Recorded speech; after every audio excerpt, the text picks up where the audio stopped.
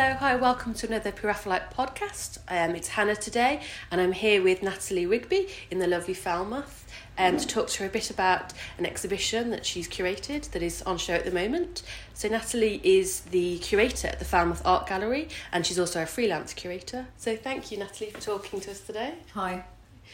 So I was reading online that this exhibition that you've curated, it's been a 7-year long project. Could you tell me a bit about the background, how it came to be, what your interest is in the King Arthur legends?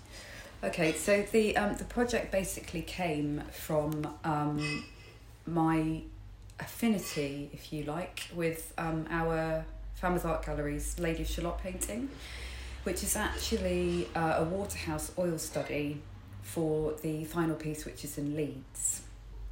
The painting's actually in the show at William Morris at the moment. So I started researching the Lady of Shalott tale, which we all knew about. We all know about the Lady of Shalott, don't we? Yeah. So I started looking into the basis of that tale, and then it kind of ignited, because I knew it was Arthurian, but I wasn't sure how far it was Arthurian, and then it kind of reignited this passion that I had when I was a teenager, which would send me and my friends on camping trips to Glastonbury Fabulous. and all over the southwest, really. And my mum even managed to dig out some books that I'd had when I was like 17, which was, all the basis of the legend, which was quite funny. But so yeah, I found this affinity with this painting, and rediscovered the Arthurian obsession. But it's also I call it my big divorce project, because I was going through a horrific divorce at the time, and I needed some kind of distraction, so I ended up kind of throwing myself into this project. And I do make jokes about the fact that Our Lady of Shalott painting is a woman in a tower who's not allowed to look out the window, and when she does look out the window, the mirror cracks and she's cursed and then has to go off to a boat to die. So I'm sure my therapist would have a lot to say about that. It's wonderful it came from that painting and the idea, and then it kind of came fruition into an exhibition. So yeah, what were the kind of themes that you wanted to draw out in the Lady of Shalott or in the kind of wider exhibition? What are the kind of key points? So I have to thank Alison Smith at the National Portrait Gallery, really, because I proposed the idea of the exhibition to my then director, and she actually turned it down because she said it wasn't relevant. So because I'm quite stubborn, I ended up applying for a Jonathan Ruffer grant, and trolleying all the way up to London, which you'll know is a long way from down here. And I booked myself 10 minutes with Alison at the National Portrait Gallery. Fabulous. And I said, I've had this idea and about Pre-Raphaelite show, all based on King Arthur. I can't find anyone who's done it before. Has anyone done it before? And she went, no. She said, you must, you must carry on with this idea. So from that, I just went back to the drawing board and I started researching. And then all of these lovely works just started coming out of the woodwork. And then I discovered Holman Hunt had been to Cornwall. And then, of course, the relevance came because it was, we then had the Cornish link, we had the Tennyson link, because obviously they'd travelled here together. And so then I approached an archaeologist who was digging on Tintagel at the time. Amazing. And she then put together all the information for a map, which showed all of the Arthurian locations in Cornwall. Wow. So there's about 40. So then the idea for the show was based around the Arthurian locations, but focusing on Pre-Raphaelite works. So unfortunately, we couldn't get it for the exhibition, but there is a really lovely Rossetti, which is at the Ashmolean, actually, which is Lovers in Carlisle. Oh, yes. And it's Lancelot and Guinevere. Amazing. Because they had their affair in Carlisle. Yeah. Brilliant. So, yeah. Yeah, so it's a touring exhibition with 3 locations, and you described it as a non-national museum tour, so it's more kind of smaller rural galleries. Why was that important to you? Okay, so my big my big thing working in a museum, and it, probably because of my very much working class background, we find down here that we don't, and again I'll keep saying about this, you know, it's a 6-hour trip to London, it's an overnight stay. If you wanted to go to London and you're a family, you're talking £1,000 straight off the bat. And obviously that's not accessible to our low-income families down here. So I see my job as bringing the great art down here. And so the reason why it's non-national is because I wanted it to be in those locations that aren't necessarily classed as the big places. So it's kind of focusing more on getting the work out there to people who wouldn't usually get the chance to access it. I think that's really brilliant, that sense of inclusion. And in terms of inclusion as well, I know in your exhibition you have an artwork of Fanny Eaton, so it may be looking at kind of race and to do with the legends, and also potentially looking at a queer topic. So I just wondered if you could kind of expand on those kind of inclusive themes as well. So I've been very lucky because I've not just been working on the exhibition. I've actually managed to work on a card game with with Lawrence King Publishing and a jigsaw. So when I was researching the characters, I had to come up with 60. I started looking at the sort of all of the different knights and the different women and people, and I discovered that there were definitely queer representations, but also the characters are from all over the place. I mean, Elaine is a Muslim, and this is very much off the top of my head. There are black characters, so Mordred is said to be one, but the problem is with it being a Christian tale is often they're misrepresented as bad characters. Right. So I think the whole point for us was to kind of say that actually it's not about good and bad, it's about powerful. So we're representing them in the right way, kind of thing. But we talked about Sir Galahad just now. I mean, he's fascinating because he is the son of a giant and a lady. So he's called a half giant. So I don't know what a half giant is. Maybe that's a normal sized person, I don't know. But that's what he's described as. Yeah, and he's actually in love with Lancelot. And in some of the French tales, they actually have an affair.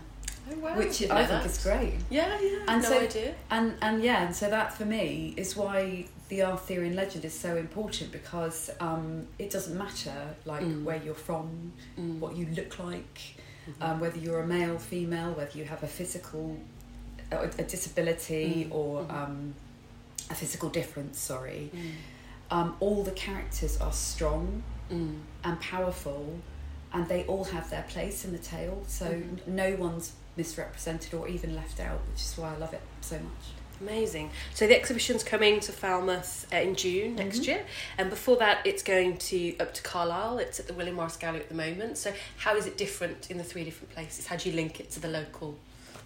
Okay, so it just gets bigger and better. So the great thing about this show is I've got 3 very different venues. So William Morris wanted to focus on very much on obviously on the William Morris aspect of their story. So they wanted the tapestries, and they also wanted to show the La Belle Isolte, which I don't believe they've had on show there before. Oh wow! So they very much wanted to tell that story, which is great. And so if you see the show, it's also got the dress that was used in that painting. Brilliant. As well. Wow. So at Carlisle, we will very much be focusing on the Carlisle aspects of the legends, but we'll also have a lot more works and a lot bigger works, because Tullie House is a massive space. It's a huge exhibition space. So in terms of work, it'll be a lot more exciting in scale. But what I have managed to do is I've managed to get the Watts picture of Sir Galahad from Eton College. Amazing. So it was installed by the artist in the chapel there, and it's never been out of the chapel. So this will be the first time it's going away. Wow, that's so exciting. Wow, that'd be incredible. So yeah, so it would be well worth going up to Tullie House just to see that. So we'll have the study and the final piece, which is huge, on display together. Yeah. And then at Falmouth, we've got the whole of the Waterhouse series of the Lady of Shalott. Amazing. So that will include our oil study, but also the sketchbooks. So you'll be able to see the whole series of paintings plus all the preparatory works as well. Brilliant. Yeah, I love preparatory works. They're really great for seeing how the artist sort of works out their ideas. So as well as artworks and sketchbooks, I know you've also got tapestries involved. What other kind of objects as well can we see in the exhibition? So the tapestries are great because they're so huge. So there are 6 Holy Grail tapestries altogether, but we've only managed to secure 2, which is probably a good thing because we wouldn't be able to fit all 6. But yes, if you want to see them, they're at Birmingham. So we've got the tapestries, we've got books, we've got a really exciting, or at least I find exciting, copy of Waterhouse's personal copy of the Tennyson poems. Amazing. Which he's drawn doodles in. Wow. So we've got that. At Tullie House we're going to have medallions, so the original medallions that were made of Tennyson for his illustrated Moxon illustrated book. So yes, that's what we're looking at. So it'll be paintings, drawings, watercolours, a tiny little bit of sculpture, and books. Amazing. Oh, and etchings, of course. Yes, fabulous. How can I forget that? And yeah, it's an incredible exhibition. I wanted to ask you as well a bit about your background and how you came to be the curator of Falmouth Art Gallery, and where your interest started. I knew I wanted to. Sorry, this is a funny one. So when I was a kid, I was absolutely obsessed with Indiana Jones. Amazing. Absolutely obsessed with Indiana Jones. But I didn't get to do archaeology. So it was always a thing that I didn't get to do archaeology. I am now. I'm actually part of an archaeology group. Brilliant.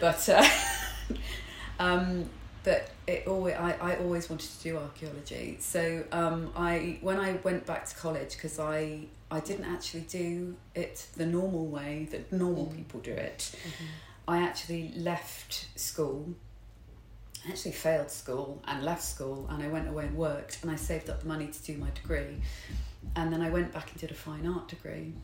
And all the way through, I was doing my work, and it was always a museum. It always had a museum theme or a history theme or some kind of historic theme.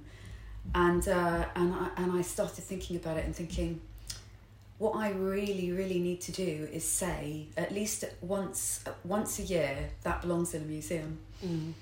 And that's where it came from. I just wanted to say that. I just wanted to have that stupid saying in my head and say it once a year, which I now get to do. So I did my fine art degree. I managed to get a job at the art gallery, and I have pretty much been there ever since. When I started working there, Brian Stewart was the curator, and he was so innovative in what he was doing. I mean, he was one of the people that started the family friendly museums thing, and so there was very much a focus on family friendly.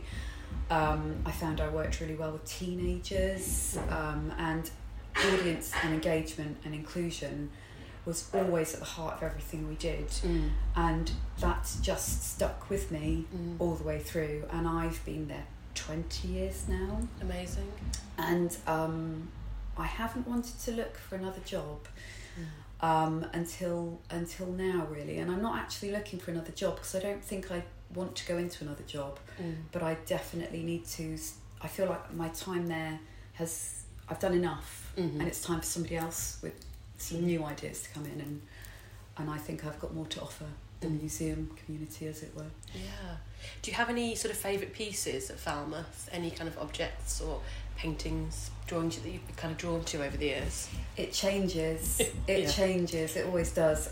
So Sophie Anderson, we have a really lovely Sophie Anderson called Roses, which was actually exhibited in the first Falmouth Art Gallery which is was at the other end of town in Grove Place, which started as a commercial gallery, which was started by Henry Scott Tuke and William Ayres Ingram. So that was the first ever Falmouth Art Gallery, and that painting opened the show, which is very interesting from a woman artist's point of view, because obviously there were two really famous men artists in Falmouth at the time, because we had Hemi and Tuke, and they were both working and practicing and Royal Academy exhibiting and all of that kind of thing. But she opened the show. Amazing. And I think she's a fascinating artist just for the fact that she isn't that well known, but was doing some really amazing stuff. I mean, her depiction of Elaine that's in the Walker Art Gallery, which is skied, but it is huge. It is huge. I mean, she did that in 1870, and it's a massive, massive, massive piece. And I just think she's fascinating. And she's buried in Falmouth Cemetery as well. Oh, I didn't know that. So she lived and worked here at the latter part of her life. Oh, brilliant. Are any of her works included in the exhibition? Or was it just not fit the It kind of didn't quite fit the theme, because she's not really, although she kind of hung out with them, she's not classed as a Pre-Raphaelite. Yeah, it's fair enough. But Walker wouldn't lend the piece for conservation reasons. I don't think it's moved that often, which is fair. Yeah. And so what other museums and private people have you been kind of working with to draw pieces for the exhibition? So we've got works coming from the V&A, Tate. I've got to think off the top of my head now. So obviously Eton College, Birmingham, Manchester, Southampton, Russell Coates in Bournemouth. I mustn't forget all the other ones. So Lincoln. Oh, you don't have to list all of them. Just to give people kind of an idea of the scale of, you know, how many places. Yeah, I mean, the gallery are only lending 2 pieces to the show, so the whole show as a whole thing has come from all over. Amazing. Oh, Art Gallery Ontario, Canada. Oh, wow. So that's where the other Waterhouse piece is coming from. So brilliant. And for anybody that knows nothing about King Arthur or any of the legends, what are the kind of themes that we can draw out that make it kind of relevant today, or what are the kind of overarching sort of ideas you're going for? So I think it's quite nice to show the strength of the women characters. It's quite hard when you start looking at Arthurian pictures. You can never actually find a living picture of King Arthur. It's always the death of Arthur. So there's quite a lot about that, which is quite funny. But I mean, from an interpretation point of view, we'll very much be focusing on the characters. Yeah. And just showing wherever every single one of them fits into the legend. And what I'd really like to do is I want to kind of give a flavour of the Morte Arthur book as well. Yeah. So we'll be concentrating on each book with the work. So you're kind of looking at King Arthur through the lens of Thomas Malory and Tennyson, through how they kind of approached those legends. Yeah. Brilliant. Amazing. So I'm guessing, so some of the themes, I'm guessing sort of like love and tragedy and heroism and, all these kind of really complex, interesting emotions. Yeah, and obviously there's very interesting things about love potions, because if you read the legend, there's a lot about changing one's appearance to sort of get their own means, which is quite interesting, really. And being an artist, does that sort of affect your approach to art history and to curating? Is that part of your style? I think it's really hard to answer that question, because you always feel like you're kind of bigging up yourself, don't you? Go for it. But I think I've got a very creative approach to the narrative, and so I think that's where my strength is. And you talked about kind of engaging communities. Are you going to be doing kind of workshops or days, at the different places? I've got so many things that I'd like to do, but unfortunately I'm waiting on funding bids at the moment. But I've had so many ideas. I can't say, because I don't want to let anyone down. If I go, we're going to do this, and then it doesn't happen because we can't get the funding. But yeah, I've had loads of really, really great ideas. Well, yes, stay tuned. That's exciting just to find out more in the future. It's a little teaser of what could come. Any sponsors want to come out of the woodwork, that'd be quite nice. So is there anything I haven't asked you that you wanted to talk about the exhibition, or just generally? Oh, I don't know. I suppose what I should say really is I should talk more about the book, because the book's really interesting. I mean, I've compiled the book, but the actual essays in the book are written by amazing people. So we've got Alison Smith at National Portrait Gallery has written the introduction. Joanna Banham has written a section on the Pre-Raphaelites. Then we've got Sarah Crown, who's dissected the literature. Amazing. She's the head of literature at Arts Council England. And then we've got Dr. Jim Cheshire, who's the Tennyson expert, and he's written about Tennyson's visit to Cornwall. And then Jackie Nowakowski, who is our local archaeologist down in Cornwall, who writes about the archaeology in Cornwall, and it's really interesting, and the essays all tie together really well, and it kind of takes you on this journey through Pre-Raphaelite art and then all the way down to Cornwall, and how it's and where it fits in from a sort of archaeological site point of view. So it's really interesting.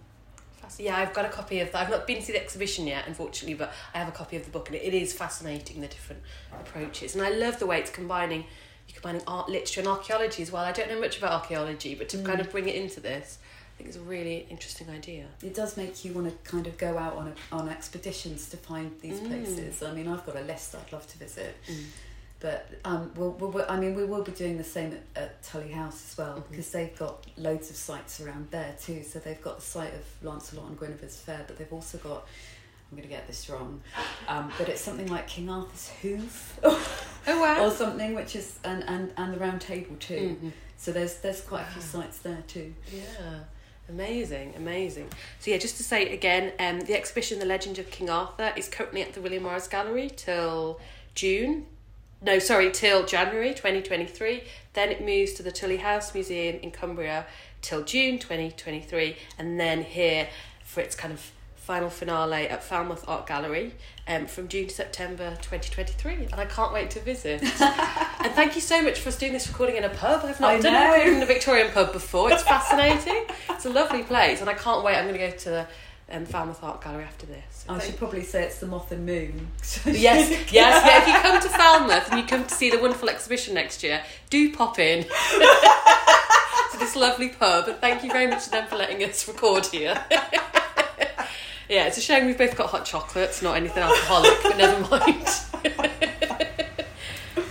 Thank you so much, Natalie. That was really, really interesting, and can't wait to see the exhibition. Thank you. Brilliant. Thank you.